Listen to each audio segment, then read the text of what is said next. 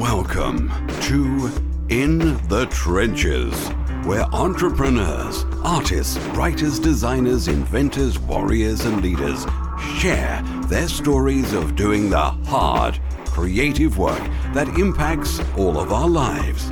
Let the journey inspire you to do something worthwhile, build something bold, and create your life's work.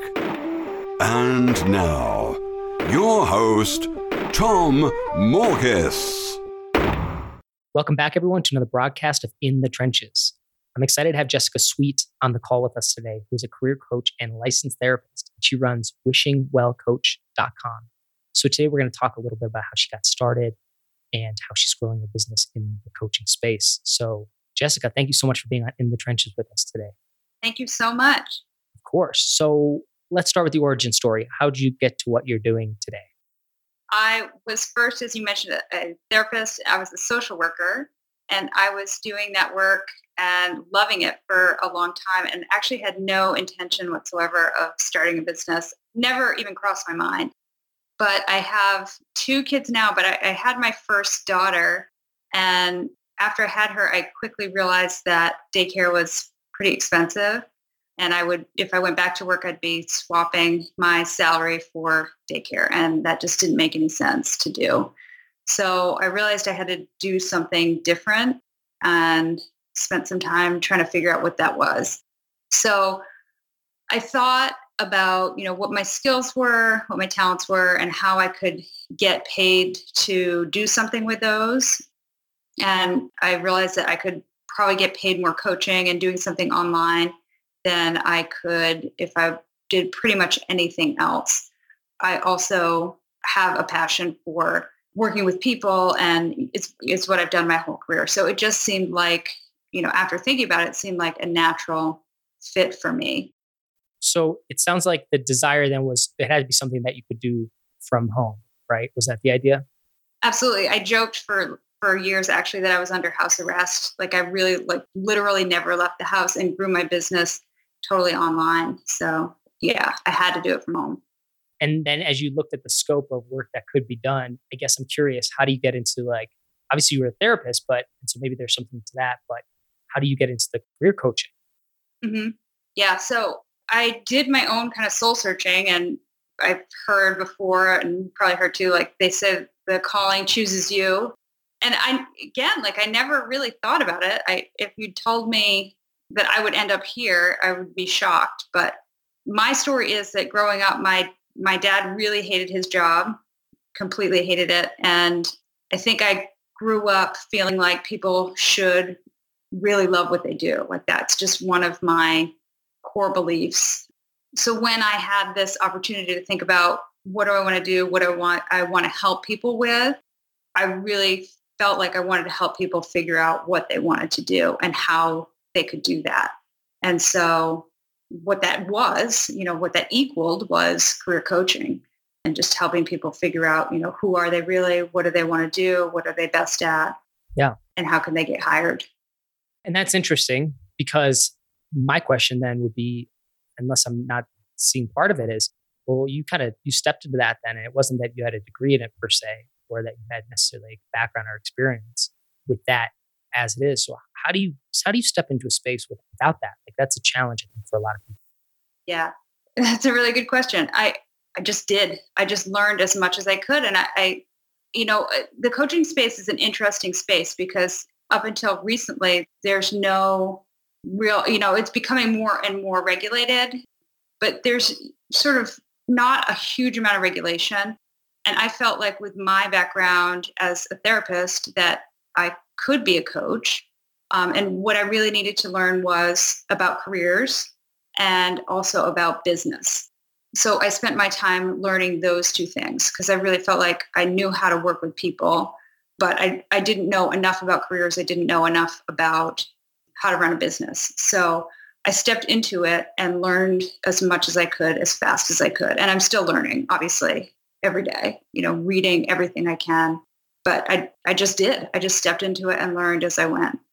Yeah. And I love that because it's an important message. Sometimes I stop and think about where I'm at and wonder how did I get here in many ways and think about how hard it is to start from scratch, but that's what I did.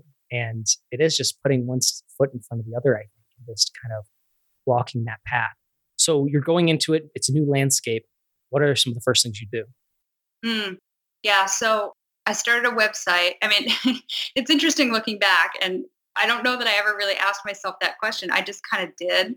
But I started a website, and I think the first thing that I realized I needed to do was just kind of get seen and get heard. And I guess that is the first thing that you do.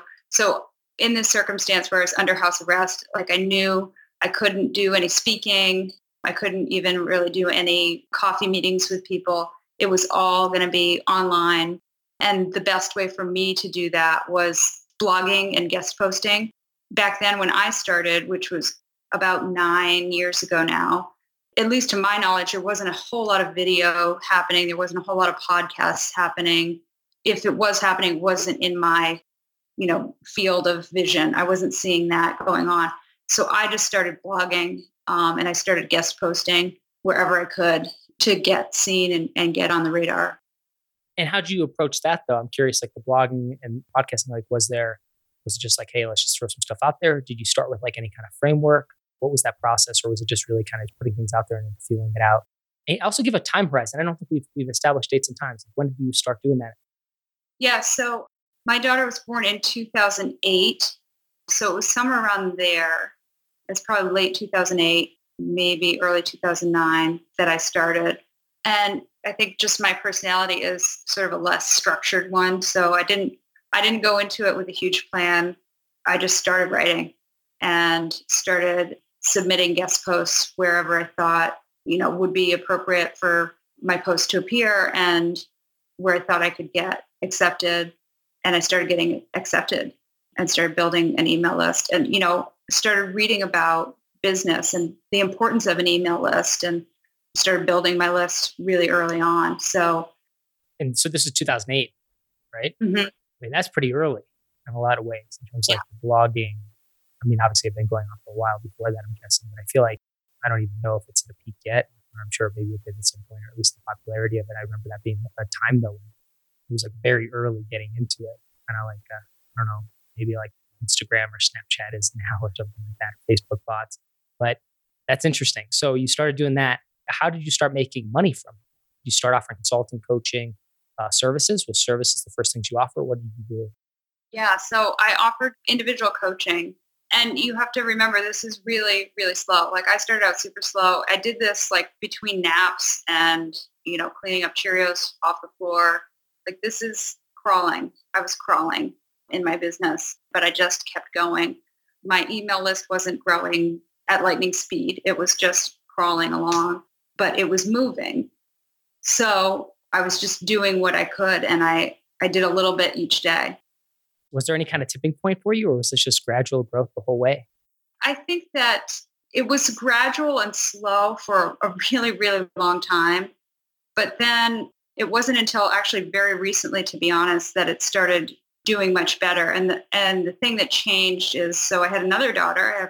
I have 2 kids now, and she's 6. So last year she went to kindergarten. So last year was the first year that I had sort of more ability to work on it full time. So it's still, still when the bus comes, that's when I'm home with my kids. And I'm still really thankful that I get the chance to do that because, I can work my schedule around them and be with them. But that was the first time since it started that I really had the chance to really focus on it. And that, I think, so far has been the tipping point. That's awesome. So tell me about this. You got started with blogging, podcasting, so your content creation, and you started that a while ago. You're fairly established then in that regard. Does that give you an edge in the space at all? So I was not podcasting. That I don't think that it didn't necessarily, it might have existed, but it wasn't in my scope at that point. I'm sorry. Did I just make that up then? Maybe I misheard then. That's okay. No, I was guest posting and posting it. Okay. Got it. Does it give me an edge? That's a good question. I don't know. I mean, it maybe gives me an edge definitely over some people. I'm certainly not as well known as other people in my space. There's definitely room for me to grow still. I've been doing this for a while, and I think that I do have some advantages over, some people in this space. I've hit a kind of a stride in my business. So that's a good thing. So what's working now for you? Is it still the blog and guest blogging, or have you used other strategies or techniques to grow your business? Yeah.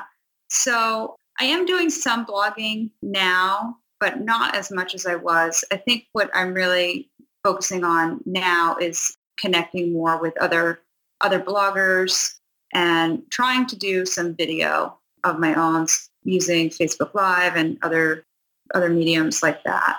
That's something I'm just starting to think about and get into. So what's been like for you, I guess, in the last year or two, what's been the primary generator of leads in business? And that could be maybe it's repeat business from, I'm just curious, especially from your vantage point being in the coaching space and then also in the career space, both spaces that are challenging. So what's your primary way of generating leads? Yeah, there's a couple things. I've built a huge network a huge referral network. So I've connected with a lot of people in my space. I've thought about what do people think about when they think about needing to change careers. And what I've found is that most people don't think to themselves, God, my job stinks. I need to change careers. They think, God, my job stinks. I need to get my resume fixed up so I can get out of here. So what I've done is I've networked with a ton of resume writers and created a situation that's win-win. And I have a steady flow of referrals from resume writers and top resume writers where, they refer to me. And because I don't write resumes, I refer them back once the clients really know what they're doing and have been, well served and gotten everything that they need from me. They go right back to the resume writers. So that's been really good. It's an offline strategy, but I find these people online. So that's been great. And I'm working to get back, like I said, online with video and other things. But my blogging engine has petered out a little bit over the last year or so. I've lost a little bit of steam, so I have to get back into that. So referrals, which I think is smart, and it sounds like strategic partnerships with people that you can send referrals their way and vice versa. So that's the primary. I mean, I think that's actually often overlooked and underrated. Because I was thinking about that the other day, actually. Some of the things I'm working on, I'm like, I just don't have bandwidth for some of the projects. I'm like, and I would be so happy to hand these off to people if there were good people in the space that could do certain things. And in some cases I do. I have great people that I just consistently refer others to. In other certain areas, it's kind of really hard to find people. But I think to myself, when you're just getting started, a lot of people are trying to fill it out. What should I do? That kind of thing. And I think, man, there's so much opportunity to get started. It's really not a matter of opportunity.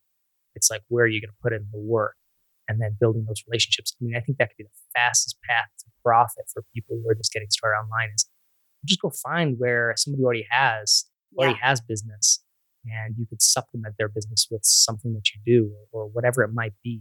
I mean, that's just such a no-brainer, but a lot of people don't even approach it that way. Yeah, I mean, I was saying the other day, I think offline is the new online in some ways. It's just can be really hard to get seen online, especially if you're just starting off. It's not impossible, but it's hard. But if you're good at what you do and you can think of a value proposition for people you might partner with, you can be the guy or the girl that approaches that person and says, hey, I have an idea. What if we did this? And I can't tell you the number of times that people have said to me, thanks for reaching out. Nobody connects anymore. Nobody talks anymore. And I really just appreciate you taking the time to have a conversation with me about this. And especially, again, if you're good at what you do and you have a real value proposition, not just a money-making proposition, but a value proposition, which I do, it is about value. I'm offering through the work that I do, I'm offering value to my clients. And also with my resume writers get stuck. They need to offer their clients a targeted resume. They can't just write a blanket resume here's what you've done in the past. The resume has to be targeted to this is what this person can do in a job. It has to be very targeted to the position that they're looking for. So if somebody comes into their offices and says, I don't know what I want to do, the resume writer is like, well, I don't know how to help you. So if they have a resource like me that can then say, let me help this person figure out what it is that they want to do next, that's a valuable resource. So if you as a business owner can figure out how you offer value to the person you're approaching as a strategic partner, then that strategic partner is like, heck yeah, I really want to work with you. As an added bonus, if you offer a referral fee, if you will pay them for that referral, they really want to work with you. And you can pay referral fees all day long because you're making money on that money. So it's a really great way to build your business. I completely agree with it. It's like so overlooked, but what a simple process to establish and a great thing for people to think about. Like just partnerships in general. I've always been a big proponent of collaboration, working with other people anyway. Like it's the fastest way to get the foot in the door. But I also just see so many people struggling. It's like they're struggling as if they're in their own, in their own bubble, and they kind of put themselves there. Versus saying, well, if I have this product or service, where can I reach other people's audiences? How can I reach other people's audiences or other people's clients? And can I just go straight to the source? And typically, it's not that hard to actually do it. You need to have some weight behind it, obviously. But once you have a track record, then it becomes exceedingly easy, I would say, to keep it now, whether it's easy to grow it. And, there's a lot of variables here. But in terms of if you can, with the assumption that you can deliver on whatever that product or service that you're offering, and I don't see why you shouldn't be able to continue to get referrals. I mean, it's interesting. I don't do any marketing for my services at all. And I'm very lucky that way. I had some very public success stories, which is great. So that's been just the machine that's fed me that, and then past client successes. And it's interesting. It's like, maybe it's not a real technique or strategy, or maybe it is, but it's like, I know if I just keep doing what I'm doing and if I do it well, then there's going to be a natural referral kind of mechanism built in it as well. So that's the nice thing too. So with what you're doing, I'm curious. Here's the question I want to ask. But if you want to comment on what I just said too, that's great as well. But it was specifically this. It sounds like what you're offering is in many ways what I might describe as advisory services. And clarify that for me if that's not the case. Like advisory as in somebody needs your knowledge, input, advice, but maybe you're not, you're not writing the resume per se. So I'm looking at doing more of that. A lot of that stuff happens pretty organically, but I'm always really curious, like what would it take for me to set up my business or start reaching more people specifically with that as the intent that it's going to be advisory. So I'm curious what your take is on that. How hard or easy is it to sell something like that where it's advisory? What are the things that you've learned over this time when it comes to advisory type services? And again, clarify if I mistook any. Yeah, no, some of what I do is advisory. I offer more coaching than advice, and there's a distinction there, which I don't need to get into, but. Well, do that for me actually, because maybe that's where I'm using the wrong terminology here. Okay. So advice would be like, you would ask me a question and I would say, well, Tom, here's what I would do. I would do X, Y, Z, and here's why. And so that would be more advisory or consulting, where I would sort of offer you an answer about something. Coaching would be where you would ask me a question and I would say, well, let's think about that. What do you think about this? And I kind of walk you through until you got to the point where you were like, oh, you know what I think? I think it makes sense to do this because of X, Y, Z. And so you kind of come to your own answer based on what we discuss and think through together. Does that make sense? It does. So instead of me sharing my knowledge and my experience with you and telling you what to do, I'm helping you think about what you should do based on my experience and insights and questions. Okay. And so that distinction, I'm curious, how important is that distinction when it comes to marketing or selling that kind of service then? That's a great question. I think it is important because, so it's the difference between a done-for-you service where somebody's like, I just can't think about this. I just need somebody to tell me what to do, or I need help thinking this through. And I think it depends on how much control somebody wants or needs over a situation. Sometimes somebody wants a consultant where they just come in and say, here's the project, get it figured out. And sometimes somebody wants a coach where they're like, here's a complex problem. can we sort this through together? But they still want some control over the outcome. And, they just want a thought partner in it, but somebody who's objective and somebody that can help them stay accountable and help them understand, what they don't understand. Do you ever find, since you do both, that there's any, I guess, challenge from one? Well, if you offer both, maybe not. Maybe I'm answering the question here. But I guess when you're speaking with somebody or you're going through that process of there's a prospect, may become a client, coaching or advisory, or let's say like you're trying to offer coaching, but it's not really for them. I'm just curious, like, what are some of the ways you found that to actually sell coaching and dig into that however you want? Maybe it has a lot to do with like how you're generating the leads in the first place, but I'm just curious what your take is on it. How to sell it? Yeah, it's how to sell the coaching aspect of it, because I find coaching is like really nebulous concept in a lot of ways. I mean, the way you define it was actually really good, but it's also, to me, I struggle with the value proposition of a lot of coaching. I'm sure a lot of people do. Right. And of course, we know that the bar can be lowered because anybody can become a coach, quote unquote, that it does a disservice to those who are actually doing a good job in the space. So it's like, that's a real struggle, I feel like. And that's the one of the things I've been kind of hesitant when it comes to like offering coaching, for example. Because I'm like, well, I'm a little nervous because I'm put off because I feel like so many people have so many bad experiences with it. And yet I know how important good coaching is. So that's what I'm wondering. How do you actually sell that? How do you sell the idea? Or how do you get somebody to like embrace your idea rather than maybe if you don't like the idea of selling it? But like, what's your approach to that? Right. So it's becoming easier than it used to be because I think more and more people do understand it, or it's just they believe in buying the concept of coaching literally and figuratively just because coaching is more accepted.